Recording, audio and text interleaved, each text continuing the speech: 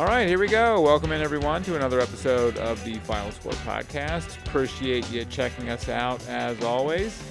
And on this week's episode, we'll talk to Walkersville field hockey coach Kelly Ditrick.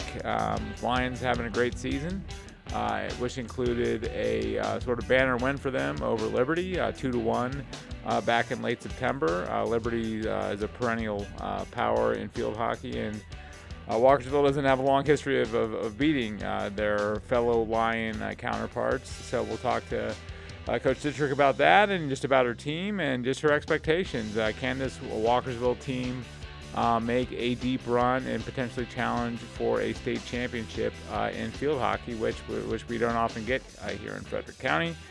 But first, for our opening segment, as always, I'm joined by Sirs Dacey and Cannon. And John, you saw that Walkersville field hockey team. What were your impressions? I saw them beat Oakdale, who is our one of our other top teams.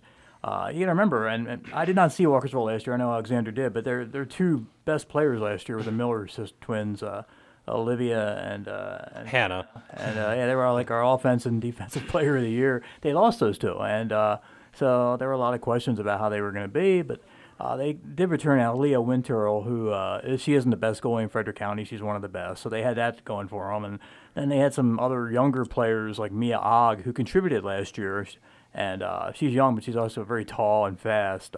So they've got some players, and right now, I mean, they're having a very fine season. So they have not played Urbana yet. So and next week on the 18th, they play Urbana. Urbana is going to be a handful for anybody in the county, and a lot of teams out of the county too.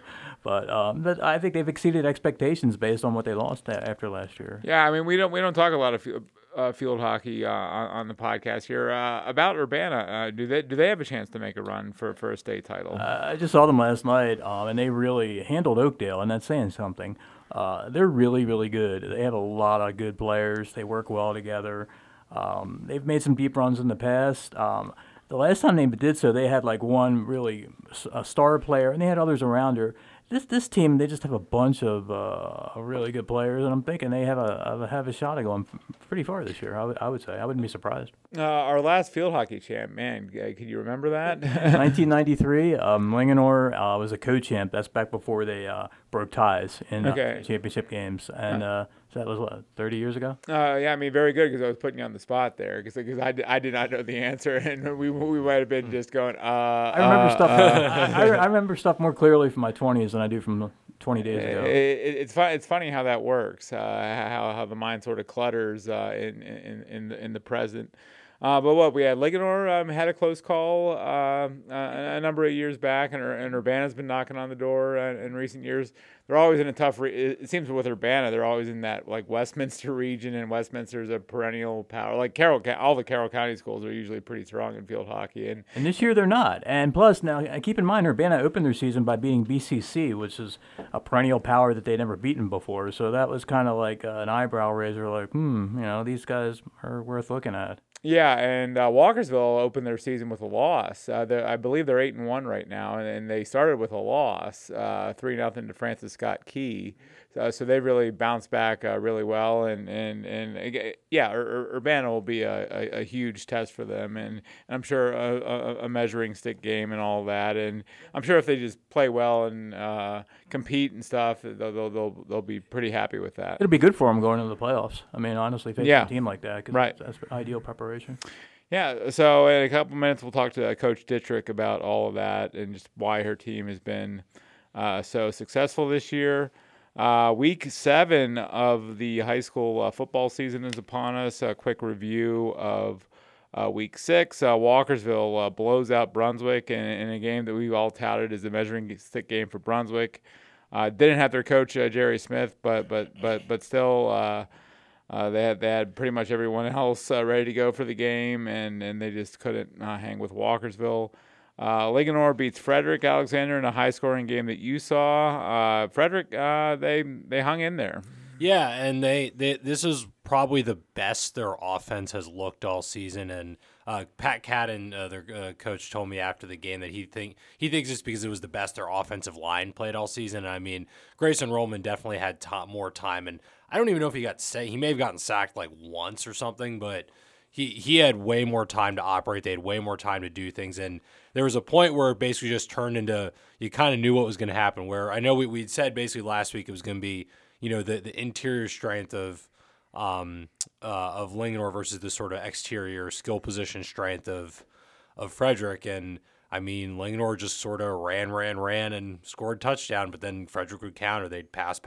They'd sometimes break out a run, but it pretty much turned into that. And then it was just like, okay, who's gonna, like, Linganore basically was always like a step ahead, but it was like, will Frederick break them / will Frederick not be able to keep scoring? And Frederick kept scoring, but Frederick also couldn't break them.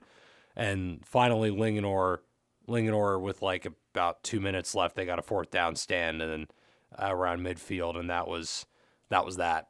I will say we sort of had that game pegged on the podcast last week because we said it was going to come down to Frederick's ability to stop Ethan Arneson in the Linganore running game. They did it, and that was the difference in the game. Right, and I mean, they ran, I think I calculated 89% of their plays. Yeah. Last week were run plays, and I mean, Ethan went over. Ethan I think had 40 carries. He was like 240, something around 240, 250 yards. 4 touchdowns. Christian Petruzzello at over 100 yards rushing. So really just those two sort of carrying that running game. But yeah, it was like every time it's a very like simple running game, but they're just so good at it. And it's like, I guess the thing that it almost hides is that they have a Division I bound quarterback in Petruzzello who's got a pretty lively arm, but they just don't need it, right? Because they're so good at the one thing that they do. And I know you wrote, I know Arneson's has a whole bunch of school rushing records. He's closing in on like a bunch of the county career rushing records and shooting way up in the state rankings. So it does help to have a back like that. But yeah, it's like they're just so good at what they do that it almost doesn't matter if they're only running the ball. I mean, because they showed against Frederick again, they just couldn't stop it. Arneson, they play Middletown this week, and Arneson he needs, I think, 58, roughly 60 yards to cross 5,000 for his career, and he's only played 2.5 seasons. Is the primary starter for Linganore, so you think of a 5,000-yard high school back, you think, 4-year starter and all that. He really hasn't been. He's averaging 200-something yards a game. So what were your impressions of him? And just, I mean, you touched on how good the running game is, but you could plug in another back in the same system and might not get the same results. Right. I mean, there's the things that just most impress me, aside from the fact that he's just I mean, he's not very not very tall, right? But he's so stout that he just sort of keeps going. But right. It was those moments where it looked like he was going to sort of get lost in the pile or lost in the line. And then all of a sudden he just sort of like darts out the other side and is taken off for like a 20, 30-yard gain. And it makes you go, how in the world does he slip out of that? And he had a few of those against Frederick. And again, I've seen him run before, so it's not always my first time seeing it, but it's just one of those things that you're just like, this is just so impressive, the way he's able to just sort of keep the motor going the whole time. And again, I mean, he carried the ball 40 times and he was definitely tired afterwards when I was talking to him, but it didn't look like he ran it 40 times, and was sort of getting, beat up at all. Yeah, I mean, he attributes his football success to his wrestling background when it comes to balance, when it comes to toughness, when it comes to conditioning, strength, all that stuff he attributes to his wrestling career. And he's an awesome wrestler too. He was in the state final at 170 pounds in the big school division last year too. So Linganore Middletown traditionally has a tough run defense, so it'll be a test for them this week. So we'll see if Ethan can keep up his blistering pace this week. But speaking of Middletown, they beat Catoctin 37-0 last week. Oakdale, our lone unbeaten team, beats TJ 48-7. Urbana bounces back from a tough loss the week before. They beat Tuscarora 50-6. MSD's on a roll. They've won 4 in a row. They beat Randolph-Macon 58-0. And a nice win for St. John's Catholic Prep. I know they've been having a tough season so far. They go to Fairmont Heights and win 28-25. So interesting week 6, guys. Before we look at week 7 a little more closely, and we've talked about Linganore, any other takeaways or impressions from week 6? I saw Middletown, and they finally got back in the win column. And it's kind of interesting because they have the sophomore quarterback, Britton Poffenbarger, and he got his first 3 touchdown passes in that game. They had him doing a lot of short passes. I think they're still trying to work him in and trying to get a little confidence for him, which they mission accomplished there. And then Griffin Sheridan's kind of like their Swiss Army knife. So they had some. He's done some running this year, and they had some other people nicked up in their backfield. So he was basically their tailback in that game, and he also had an interception, and he called a few passes. So he's like one of those. Any sport, if you have one of those guys that could do many things well, that's a valuable thing to have, and he's one of those. So. Yeah, and Middletown's record, it's not great at 2-4, but I mean they've played a pretty tough schedule. They've played Frederick, they've played Oakdale, they've played Urbana and Mervo. Right, exactly. Colin said he thought they had one of the toughest early season schedules in the state. Right. Definitely. And they're probably better than their record indicates, and they have another tough game against Linganore this week. So. Week 7, Oakdale at Walkersville. Walkersville, they were breathing a pretty big sigh of relief after they beat Brunswick last week because they had lost 3 games in a row. They faced, as a 2A school like Middletown, they've faced and played a very tough schedule as well. And Oakdale will look to keep things rolling on the road at Walkersville this week. Middletown, Linganore, we've touched on. Frederick Urbana, this is a game we've been wanting to see in recent seasons. It's happening this week as Urbana comes back on Frederick's schedule. That should be an interesting test. Frederick, we said they would probably hit some big plays against Linganore, and they did. Can they keep going and hit enough of them against Urbana? Tuscarora TJ doesn't look like much on paper, but it's going to be a win for one of those teams. Brunswick looking to bounce back against North Hagerstown. Catoctin is at Smithsburg, and Catoctin usually beats a lot of their fellow Washington County schools, or not fellow Washington County schools, but they often beat Washington County schools of similar makeup.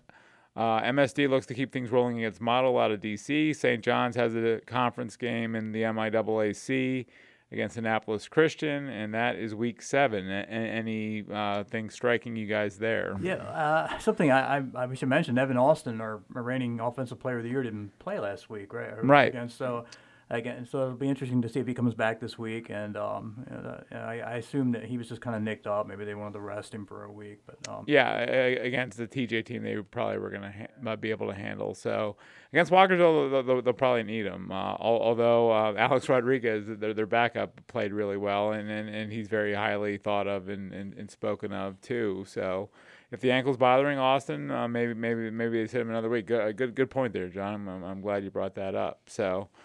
On the flag football front, Alexander, we had a mini upset this week with Middletown over Linganore. Yeah, and that sort of, I guess, but I guess it sort of sets up the question of, who was going to be the number 2 to challenge Urbana, because Urbana now is our lone undefeated. They're 6-0, and they've basically just blown out everybody that they've played.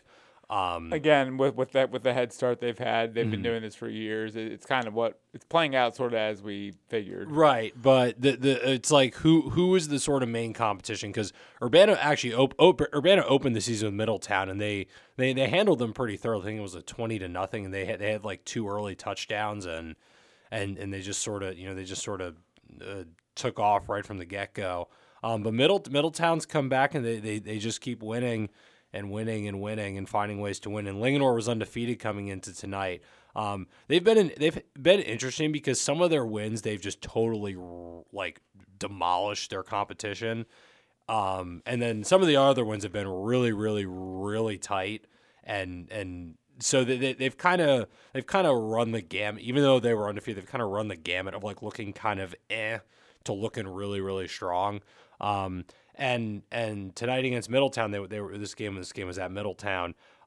Middletown's defense just totally blanketed them in the second half, and they had 4 drives in the second half. Their last 3 ended in interceptions, and one of those set up the game-winning score, and then the other just sort of iced the game in the last minute or with less than a minute to go. So it was very much a Middletown defense takes over and sort of vaults them into, I guess now de facto number 2, because those teams are both 5-1, but obviously Middletown would hold the tiebreaker there. And well, they're technically not mathematically in the playoffs yet because both Frederick and TJ are 4-2.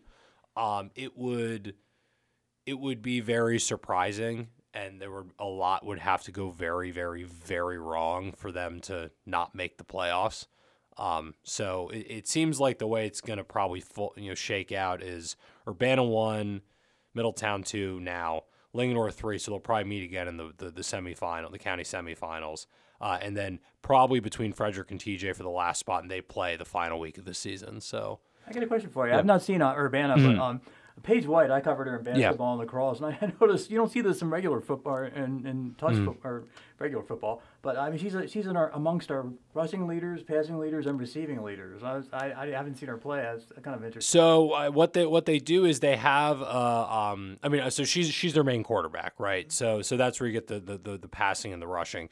Receiving wise, they have a sophomore, I believe, Audrey Newton, who's basically sort of the heir apparent to her, and because so many of their games have been lopsided, they've just been getting her a lot of reps, and so when that happens, they'll sort of mix out some of, I guess, their more regular receivers, and then I know I think I saw Paige get a in one of their games I saw against it was the Middletown game. It was towards the end. She was getting lining up a couple touches wide, so she is among the leaders in all three. Now, again, you could say maybe some of the receiving stuff is just like end of game. Right. Like, sort of lopsided end of game stat padding, but yeah, no, she isn't. I mean, she's just generally a very good all around athlete. So not to take away at all, but we were remarking that a lot of these flag games have been pretty low scoring. Any theories as to why that might be? I think the main theory is that, aside like I will also, I guess, start by saying the ones that have been more higher scoring, I guess, more lopsided are the ones where the teams are like, there's just a sort of vast difference in sort of talent and skill and quality of play. So those are like the ones where you're getting the scores like, 30, like we had 39-0 tonight. You had a 50-12 at the beginning of the year. I mean, that's the anomaly. Yeah. So it's like those where it's so lopsided. Definitely, it's because they're just sort of running up the score, but. The low scoring ones, I think, is because when you're getting some of these teams, like for instance tonight, Middletown and Linganore, that are more evenly matched, they're sort of having longer drives, right? Because the defenses are better, so they're stopping more of the offensive attacks, but the offenses are good enough where they can sort of make plays, keep drives going, et cetera, et cetera. And with the running clock, right? I mean, Linganore's one scoring drive they had today, I think it was like 13, 14 plays, ate up almost like 7 or 8 minutes, right? So it was one where, again, they were gotten a lot of third and fourth downs, but they were just sort of grinding it out, and it eventually, eventually they scored. So when you're getting, drives like that, again, with teams with better defenses and better offenses and just better players, that's, I think, sort of where the low scoring comes in, because you're not. It's not as wide open because the one team is just so much worse than the other team, right? So I think that's where and again, I don't know if under this running clock format you will see a game where the score is like like 35-28 or something like that, right? Like you're not going to see a real barn burner high scoring unless every single play is just like a 60 some odd yard like bomb and the defenses have just like given up, which I don't think would happen. But I didn't see many. The one game I saw was Frederick Middletown, and one thing I noticed is like when you get down close like that, you almost have to pass it in, and if you can't, because you're not gonna be able to run it in. Like in regular football, you could try to pound it in, but it's very tough in that compressed field to try to run because they're just gonna be grabbing flags, and you're not gonna get in the end. Right, and even if you sort of, I guess, line up your blockers in such a way. I mean, I've seen teams try to do that, but it's again because there's no like rush count, right? You can just rush the second the ball is snapped. Like a lot of times, that's where the teams will put their best athletes because they can just get in there so fast. And I think that's sort of, again, like you said, where you maybe don't have as much running, or you kind of have to get a little more creative, right? So. I will say I've not seen a ton of drives stall out near the goal line. Like typically when they get that close, they will score. Even if it doesn't happen right away. But yeah, no, that's definitely a good sort of, I guess, a good observation. I mean, I haven't seen all. I've Yeah. only seen a couple games. So it was just a different form of football. All right, we're nearing the end of the regular season here. Next weekend, we'll be talking about, I guess, or heading into CMC championship game. So, end of the regular season is upon us. Girls soccer, Oakdale, Tuscarora, Walkersville seem to be the teams to beat. Boys, Urbana, Tuscarora, Brunswick's put together quietly a pretty nice season after having I guess, a slow start by their standards. Volleyball, Urbana dropped the big match to North Hagerstown, but right.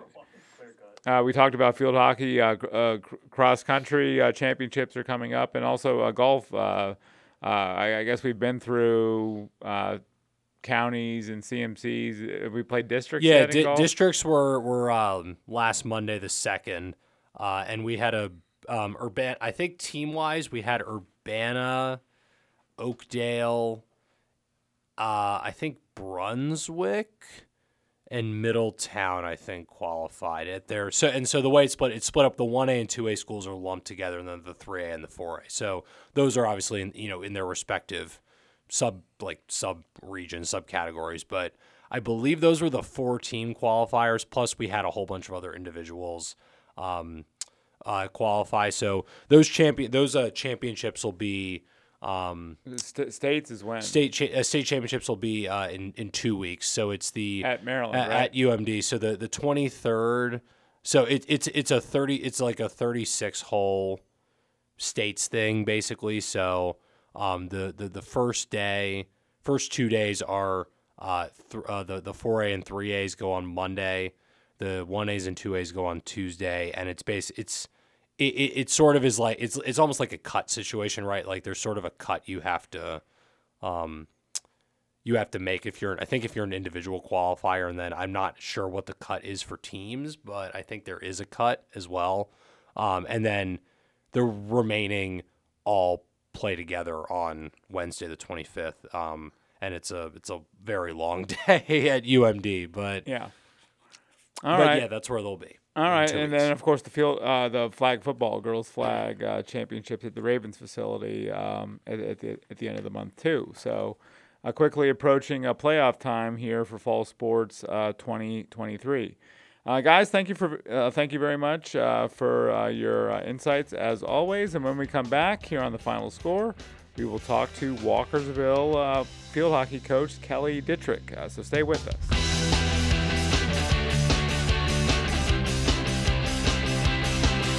On September 22nd, the Walkersville field hockey team beat Liberty 2-1. It was a signature victory for the Lions over a perennial power that plays in field hockey-rich Carroll County and has won 3 state titles in the last 7 years. And it was also part of the great season that Walkersville is having so far. The coach of the Lions is Kelly Ditrick, and she joins us now. Kelly, thanks so much for being here. Tell us what that win and that moment was like for you and your players. Thank you for having me. And that win was amazing. It's the first time I've been coaching Walkersville field hockey for 4 seasons now. And that's the first time since I've been coaching that we have beaten Liberty. So it was a really, really exciting time. The first season that I got to play them, they beat us, I think 6-0. And it was quite a game, and it was very memorable for my team. So to go back there to their home field 3 years later, I guess that was, because we didn't play them the COVID season. And then that same group of girls who has been with me, we had the opportunity to beat them 2-1 on their turf, their grass field, was just an amazing feeling. The girls were so excited after that game, jumping up and down, and we were just hustling and had a ton of intensity. What were you thinking when the final score sounded in that game? It was very nerve-wracking because there was about maybe 30 seconds left in the game, and they had the ball in their attacking end, and their coach called a timeout. So you're bringing your girls in. There's 30 seconds left, and they are coming up with something to come at you super hard in those last 30 seconds. We were assuming they were going to try to get it into the circle and try to get a corner, to get a special play called. So we were just telling the girls to play smart hockey for 30 seconds. Don't do anything. Easier said than done, right? Yes, yep, exactly. You're like, draw out the clock. If you get the ball, push it out of bounds as far as you possibly can, so it draws out that clock. So it was super intense right up until the last second of that game, and it was amazing. You didn't get to do it in front of the home fans, but you did have probably a pretty memorable bus ride home from that game. What was that like? Yes, yeah, the bus ride was awesome. The girls were pumped and excited, and we played them on a Friday night, so of course it's football Friday. So they were excited to be able to come away with that win, get on the bus, happy and excited to head off to the football game and enjoy the rest of their weekend with a smile on their face. Yeah, I bet. And it seems to me it shows how far your program has come in your 4 years on the job. Yes. Yeah. When I first came in, I joined Walkersville. I was hired literally like 2 weeks before the shutdowns happened for COVID. So I was expecting we were going to have, that fall of 2020, I guess it was 2020, that we were going to have that fall season. And it was, in the air, we didn't know. And then we ended up having that spring season. So that first spring season, I think we went 4-5. We just played county teams. We have 4 wins, 5 losses, and a lot of our losses were by big goal differentials. 7-0, 8-0. We made the decision right then and there that we were rebuilding this program together. And that we were all getting on the same boat and kind of sailing in that same direction and creating our new traditions and our new culture that we wanted as a team going forward. And the girls they loved it. They jumped right on board. They were really excited about, just the, new things happening and to be a part of the program. And, I give it to the credit of that first group of, girls who were juniors that first spring season, and then it was their senior season that next fall. They really set the tone for what our program was going to be in the future. Yeah, I want to ask you in a minute about how you sort of came into this job during a crazy time for the entire world. But you referenced the traditions and culture you were trying to establish. What was that? Describe that. So I'm a hockey head. I grew up playing hockey. And the previous coach, they just did things with them during the season. So we started trying to implement doing things year round, having a year round program, getting sticks in girls' hands more frequently, being dedicated and disciplined. They loved actually having summer conditioning. That seems like something way out there that nobody's going to love showing up and having a coach make them run for an hour straight during the summer to get ready. But they never had that before. So creating that, and every single girl showed up. So it kind of set that tone of like, this is what's expected. If you want to be a part of this team, you're going to show up, you're going to work hard. And I always tell them field hockey is a game of mistakes. Like, don't be afraid to make mistakes. Don't be afraid to look silly. Always get out there, try something new. And just creating that culture. And we tell the girls too, we talked about it at the start of this season when we lost our first game to FSK 3-0, that tradition never graduates. So when I was in college, that was a big thing that we would say. And players come into the program for 4 years, and you have 4 years to leave your mark on the program and to help create the environment and the culture for all of the players behind you. And just because last year we had this amazing season didn't mean we couldn't do it again. The foundation was already built, and it was up to this year's group to build their traditions and their culture. Yeah, and here you are at 8-1 overall with that terrific win over Liberty and some other ones as well. I know next week you guys have a big measuring stick game against Urbana on your schedule. What sort of potential did you think this group had this season? Yeah, so it was hard going into this season because you didn't know. Last year we had Hannah and Olivia Miller, who were the offensive and defensive players of the year. And we relied heavily on them. But we had a really good team. We had good supporting cast around them, which allowed them to be such great players. So I think, it was up in the air for everybody this season, not just Walkersville, but I think all the other teams were also thinking, will Walkersville be strong again without Hannah and Olivia Miller? And I think, during preseason and stuff, our girls were thinking the same thing. Can we do this without them? And I think, we were able to turn it around after that first game. The girls came ready. And it's been a really exciting season. I had I knew that they had the potential to do it, but whether we would be able to piece it all together and work as a team as great as we have been, that was kind of the wild card. And, I think once we started winning, that became contagious and it built our confidence. And they started really believing, not just hearing it from the coaches that we can do this, but they started believing and seeing it and hearing it from their parents like, wow, we are a great team. And we can do whatever is put in front of us, one game at a time. Yeah, your season started with a 3-0 loss to FSK, Francis Scott Key, right? Yes, yeah, we lost 3-0 to FSK. And it was a very humbling game. We came out, I don't think we were quite ready. We came out kind of on our heels, and they came out fast, and they scored 3 goals really fast. And we got ourselves into a hole. And this year we only have a varsity program. In years past, this is the first season that I've coached Walkersville, that we have not had a JV team. So we have a very young team. We have freshmen starting. I think that first game, everybody's nerves were really, high. And we just didn't come out in that first half ready to go. But in the second half, we played much better, and the score was 0-0 in the second half. So we kind of used that momentum. We changed some things around, seeing where, where some of our weaknesses were, so where our strengths were, and we moved around our lineup. And I think we came up with a really good lineup. It could have been a real oh no moment for the team, because it's a tough loss. You're starting your season. You don't know what you're going to be, like you said, without the Millers. But why wasn't that a oh no moment for your girls, and why were they able to bounce back so well? Yeah, so I think right after that game, we sat there on the field, and we had a heart-to-heart of where do we see the season going. And that's when I kind of talked to them about the tradition never graduates quote. And where this group of seniors, where they want to go with field hockey and with, this group of players. This group of seniors is the first group that has been with me from freshman year through their senior year. So they're the first group that's been with me for 4 years. So they've been able to see the program grow over those 4 years, from getting our butts kicked in that first year to doing much better the second year, and then last year having an amazing year.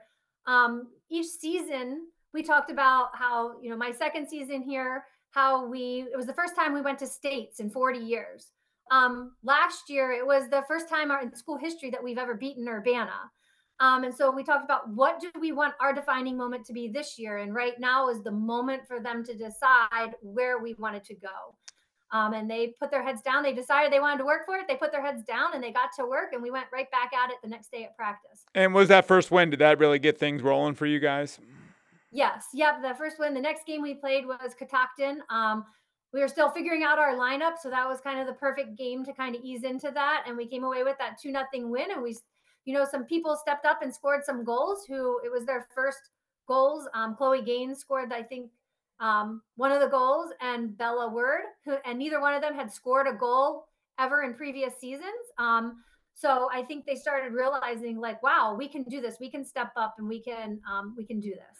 To hold a team like Liberty to 1 goal, to have 6 shutouts in 9 games now, you need a pretty good goalie, and you have one in Aaliyah Winterly. Tell us about her.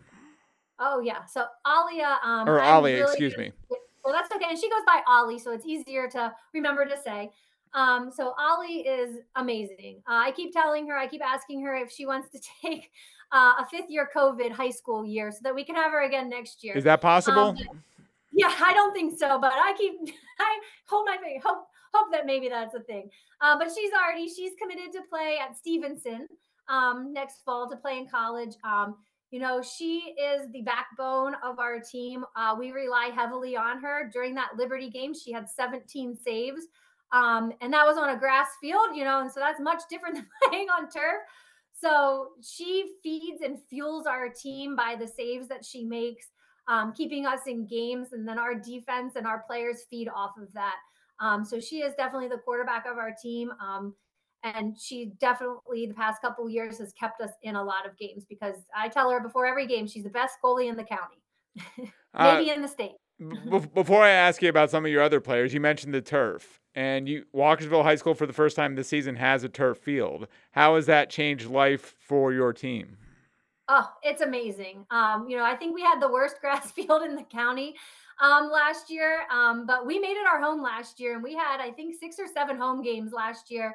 And we were like, this is what they gave us, and we're gonna rock it on this field, and we did. But now that we have a turf, I've definitely become a turf snob. I do not like to play grass games anymore. Field hockey is very different, played on grass and soccer. Skills are done differently. It's just very different game. So right from the start of the year, we rented the Utica turf, and we've had every single practice on turf except for the one right before Liberty, where we went back to our roots on our little grass field, and got our girls ready and used to the grass again. But we've put a lot of time and effort into making sure we have turf practices so that we can learn the skills and learn field hockey properly.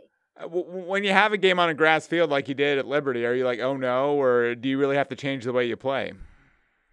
Yeah, I mean it is. It's you do think, oh no, like how's this gonna go? Because it's just how is the ball gonna bounce today? You could be set up ready to receive the ball and it's coming to you flat, and all of a sudden it hits a little tuft of grass or something in the field and it just bounces over your stick.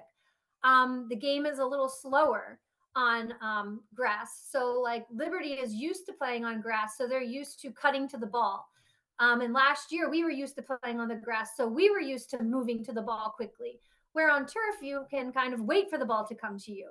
So it is very nerve wracking when you have a game on turf and you're wondering, are the girls going to step up and are they going to cut to the ball and beat the other team to the ball today? Or are we going to stand back and watch? And then all of a sudden the other team's going to fly in front of us and get the ball. So I think hyping that up a lot during the practice the previous day helped create that the mentality for them going into that game that we need to work a lot harder than what we do on turf. Your leading scorer is a young lady by the name of Mia Ogg. I hope I'm pronouncing that correctly. 7 goals, 5 assists so far for you guys. Tell us about Mia. Mia is the cornerstone of our field, of our team. She's our center mid. She's been on varsity since her freshman year. She started at sweeper, and then last year we had 4 mids, so she was one of our center mids. This year she is the only center mid, and she's holding it down in the middle. She's 6'2". She's tall and she is strong, and she just commands and controls the midfield. She has a great vision of the field, and she can distribute the ball really well to any player on the field. And she uses her size and her strength to her advantage. Being so tall, I'm constantly been telling her, like, you got to use your height to your advantage. Make these big pulls, because if you make this big pull, the other defender is never going to be able to reach it. So I think that's finally clicked for her this year. And she's really stepped up in, not just being a ball distributor, but also having the ability to take the ball on her own and create a lot of things where in years past, she's always had Olivia Miller. It was kind of like get the ball to Olivia and let Olivia work her magic. Mia realizes this year that she needs to create magic of her own, and I definitely think that she's stepped up and been doing that this year. But she definitely has some other players that have jumped into the scoring too. Isabella Word, 11 points, 4 goals, 3 assists. Ellie Boston has 9 points, 3 goals, 3 assists. You mentioned Chloe Gaines, 6 goals, 1 assist. I mean, those are big players for you too. Yes, yep. All of them are huge players for us.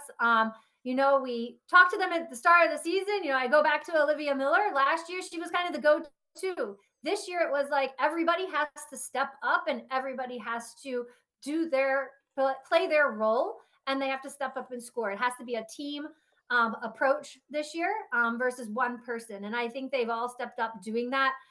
Chloe Gaines, at first, she played in the midfield and she kind of has more of a defensive mindset at first. And I know when I told her I was going to put her at that center forward spot, she was a little nervous about that because she's like, she didn't have like the confidence. She thought I was going to expect her to be Olivia Miller. And I, told her before the Catoctin game, I do not expect you to be Olivia Miller. I expect you to be Chloe Gaines, and you're an athlete and you're hungry and you play with a ton of heart.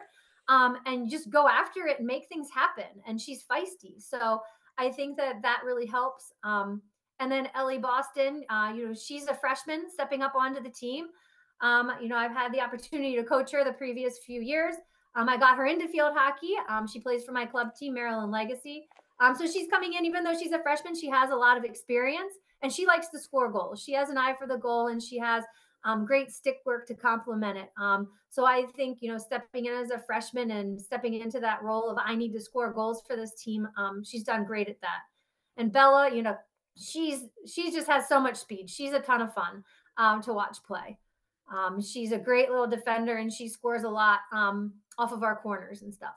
What makes this team so strong? What's the key ingredient?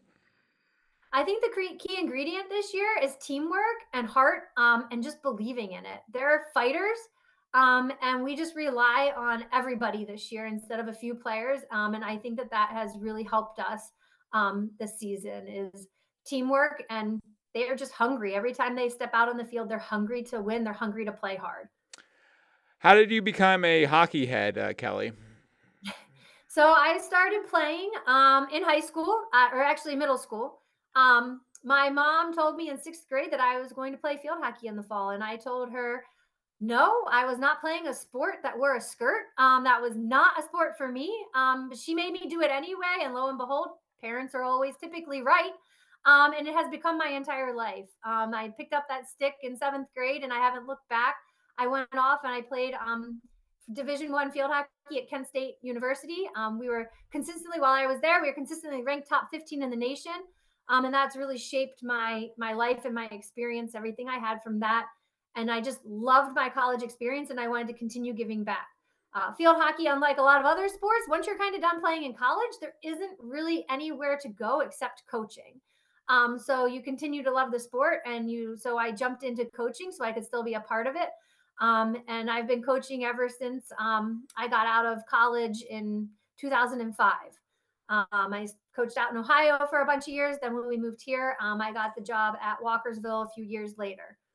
Yeah, I mean, beyond the Olympics, there's really not a big opportunity beyond college for these girls. Is there something in the works? Could that change one day, do you think? Or is that just always going to be the case, sort of sadly?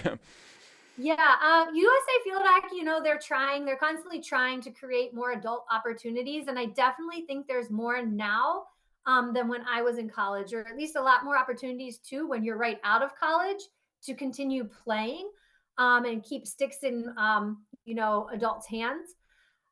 So they're working on that. But I think, the hard part with field hockey is that in the United States, only females pretty much play field hockey. I mean, there are a handful of guys, and we do have a men's national team, but it's not like it is in other countries. It's a male Olympic sport, correct? Yes. Oh, yeah. It's huge. It's the second most popular sport in the world next to soccer for men and women.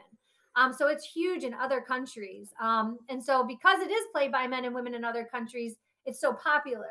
Like soccer here, it's played by men and women, so it's super popular. So field hockey, I think because it is only played by half of the population, they really need to work on getting more men involved in it, I think, and then that would help spread the sport even more. Where did you grow up and where did you go to high school?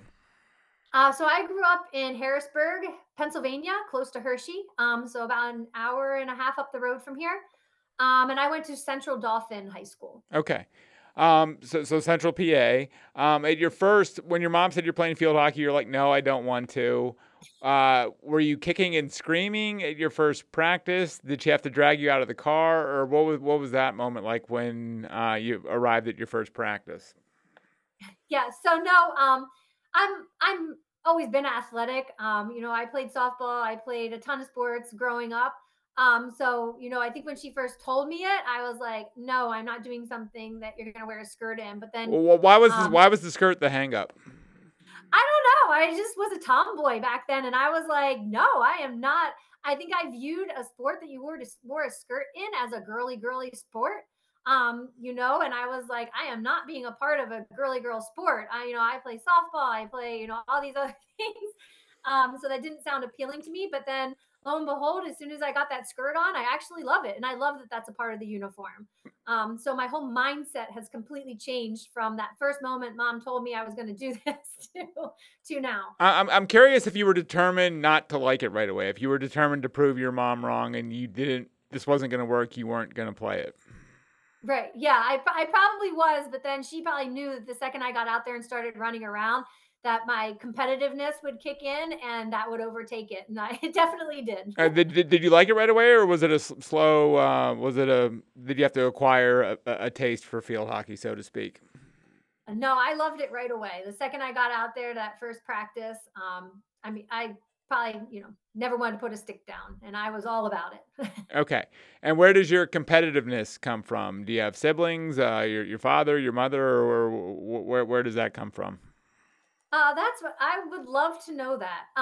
Because yeah, I have a sister, but she's 12 years, like 11, 12 years older than me.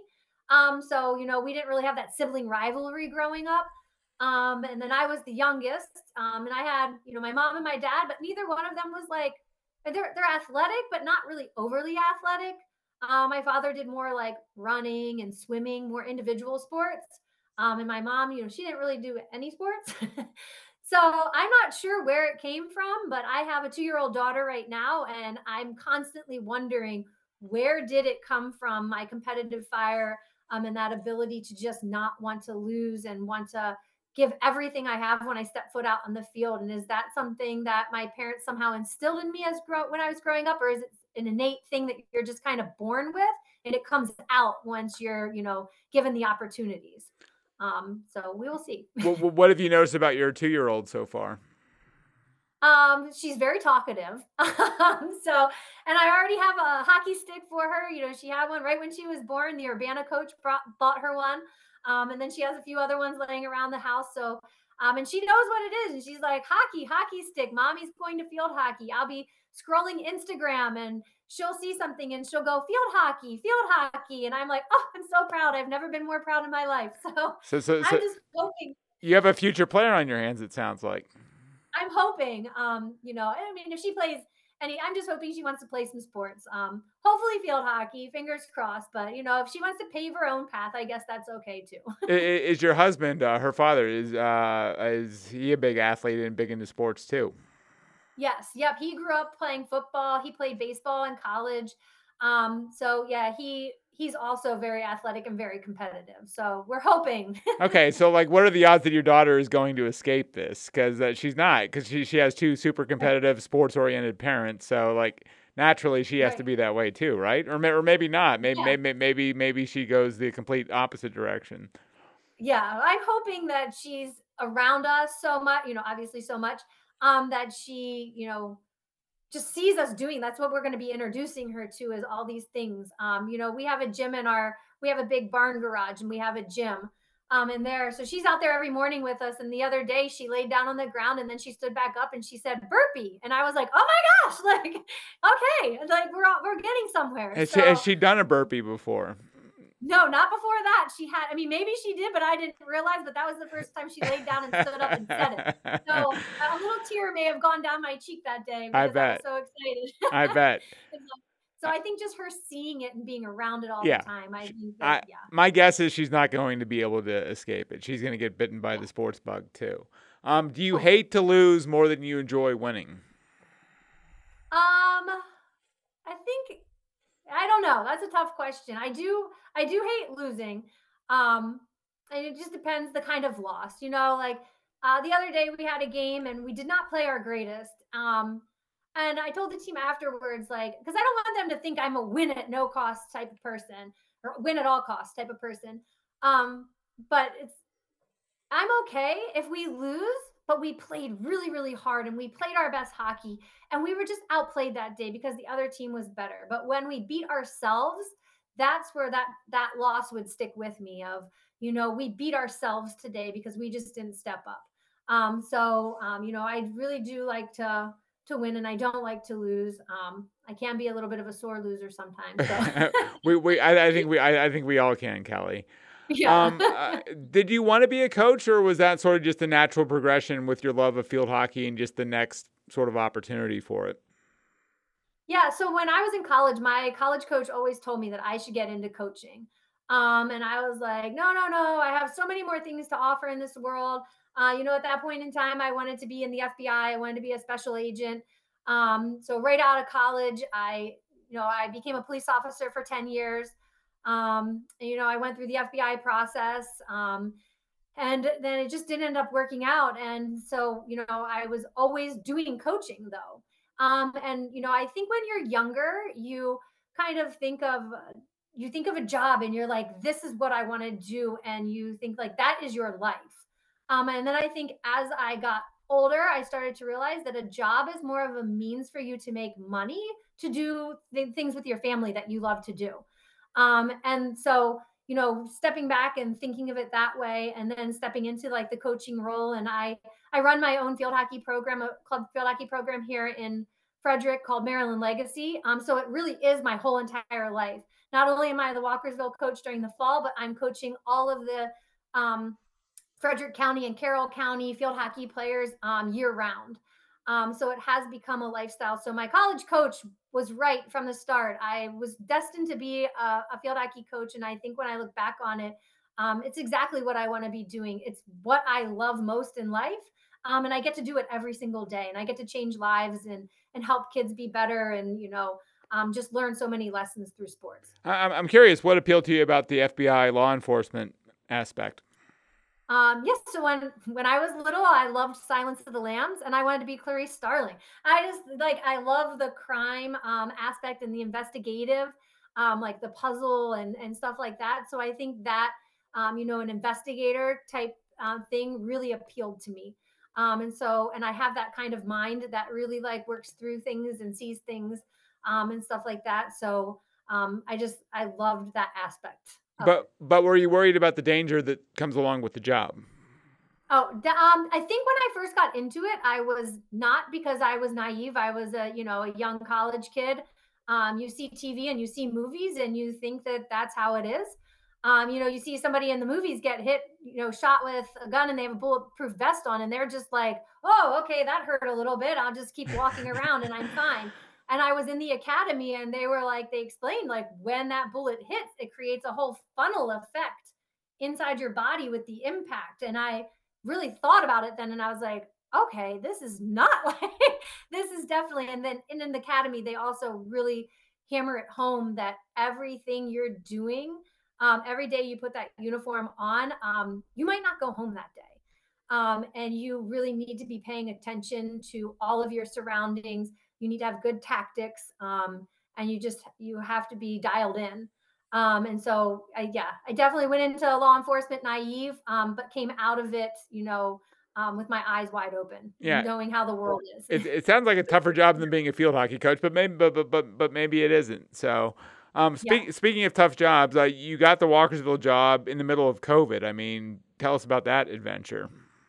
Yeah, so I got the job, and then like a week later, 2 weeks later, everything shut down. So I started an Instagram page for them, and I was trying to keep them motivated. I sent emails right away, introducing myself as the coach, and getting the girls on board, and everybody was really excited. And then we had that summer where it was like, are we going to be able to do conditioning? And then they let us do conditioning for maybe 2 weeks in the and fall, then they shut everything. Right? It was in the fall that they let you do something, right?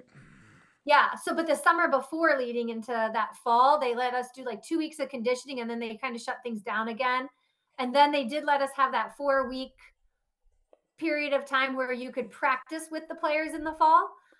So I think bringing them in and just getting to practice with them and getting to know them and teaching them my philosophies and just like, I think that first spring season was actually a blessing in disguise for us because I got 4 weeks that I just got to work with them on field hockey stuff. And we didn't have to worry about preparing for games. So we got 4 weeks of solid drills and fundamentals in, and then we had some time off, and then we got our spring season where we got to do it again. Is field hockey, is it a spring or fall sport in college? In college, it's a fall sport. It is. So was it weird playing games and preparing for games in the spring? The weather's getting warmer and all that stuff. Yes, yeah, it was definitely weird because we played I think we started in February.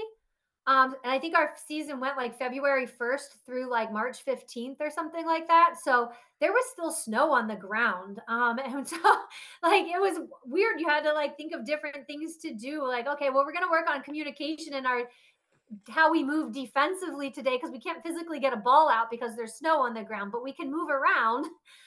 So being creative, that was definitely different in that spring season because it was cold. There was snow. And then by the end of the spring season, it was so hot. And then the girls had to wear masks while they were playing. And it was like, wow, I don't, they're out there running around and it's hot and they have these masks on. So they're definitely dedicated. Do you feel like you're doing what you're supposed to be doing in life, Kelly? I definitely do. I definitely think that I was destined to be a field hockey coach. It's my one huge passion in life. And getting to do it every day is definitely, I think, what I'm supposed to be doing. Yeah. I don't know how much you guys talk about this, but what is this group capable of accomplishing this season? I don't know if you talk about winning states or winning this or winning that, or if you want to put that pressure on your team, or what do you guys talk about, and what do you think the ultimate goal is for you guys? Yeah, so at the start of the season, we talk about what our goals are for the season. And so far, we've accomplished pretty much most of them so far. But we don't really actually talk about, we go one game at a time and we don't talk too much about like our streak or anything like that because I'm a very superstitious person. My assistant coach is very superstitious. So it's just kind of things like, we wear the same thing every game. We do everything the same every game. Do you hop over the lines, or like what are some of your other superstitions? Superstition. So, we listen to the same music, bring our big speaker. And one player requested stir fry. Chloe requested stir fry before one of our first games before we won. So we listen to that before every game. I do everything exactly the same. Does everyone sit in the same spot on the bus, in the same seat on the bus?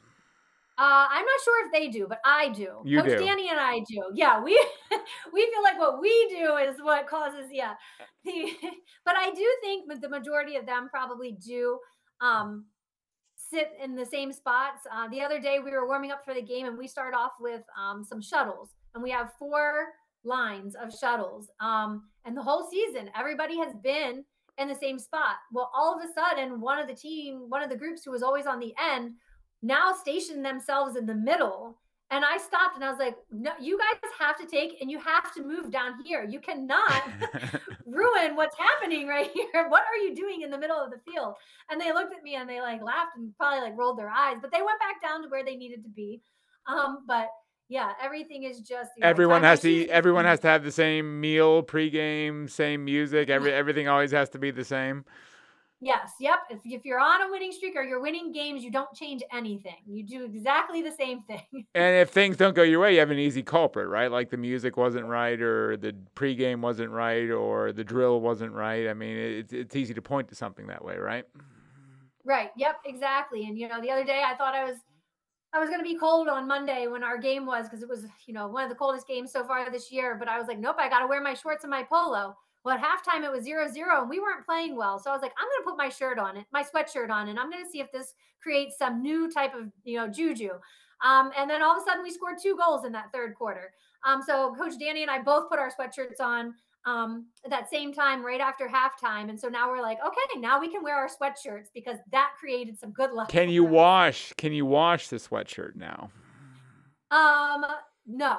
You can't. I have not washed any of my clothes either. Don't tell anybody. So people might be keeping a distance from you on the sideline, in other words, yes, Kelly. Yeah, they definitely might. Just spray some perfume, some Febreze on before every day, and I'm good to go. You're good to go. You mentioned Walkersville doesn't have a huge, long field hockey tradition. Is this a group that can change that? Is this a group that's at least capable of winning a state title this year? Yeah, I think we are definitely capable of doing whatever we set our minds to. If everybody shows up ready to go at every practice, takes in what we're learning and executes it during games, I definitely think, we can do whatever they show up to. They're given the tools by Coach Danny and me, and then they have to show up and execute that come game time. So yeah, our next game is tomorrow versus Middletown, which I think it's easy to look ahead to, next week we have Urbana, states and regionals coming up, but Middletown is our biggest game so far this year. We're both top for the Gambrel division right now. So whatever team wins that game tomorrow gets to go to the CMC championship. It doesn't matter that we have a better record than Middletown right now. If they win tomorrow, they get to play in the CMC championship next Saturday. So right now that's our main focus is Middletown. And then we'll move on to like next week and looking ahead at Urbana and then possibly CMCs, depending how tomorrow goes, and then regionals and states from there. Yeah. Now, Well, hey, Kelly, we're down to our last minute of time here. Thanks again for doing this. Congrats on all of your success as a team so far. And if we do this podcast again, we're going to have to do it on the same date at exactly the same time, right? yes, exactly. We will. It depends. If we win tomorrow, depends how the rest of the season I goes. might but have yes. to. I might have you on as a weekly guest just to keep things rolling for you guys. Yeah, So. you're the good juju now, right? All right, I hope to be. Anyway, I hope so too. thanks so much, and look forward to seeing how the rest of your season plays out. Thanks so much, Kelly. Thank you. I appreciate it. All right, and that will do it for us this week here on The Final Score. Thanks to Kelly Ditrick for coming on the podcast and talking about her great team at Walkersville. Thanks also to my colleagues, John and Alexander, for coming on, and for producer Graham Cullen for throwing everything together each and every week. We'll be back next week for another episode. Until then, take care, and thanks for listening to The Final Score, everyone.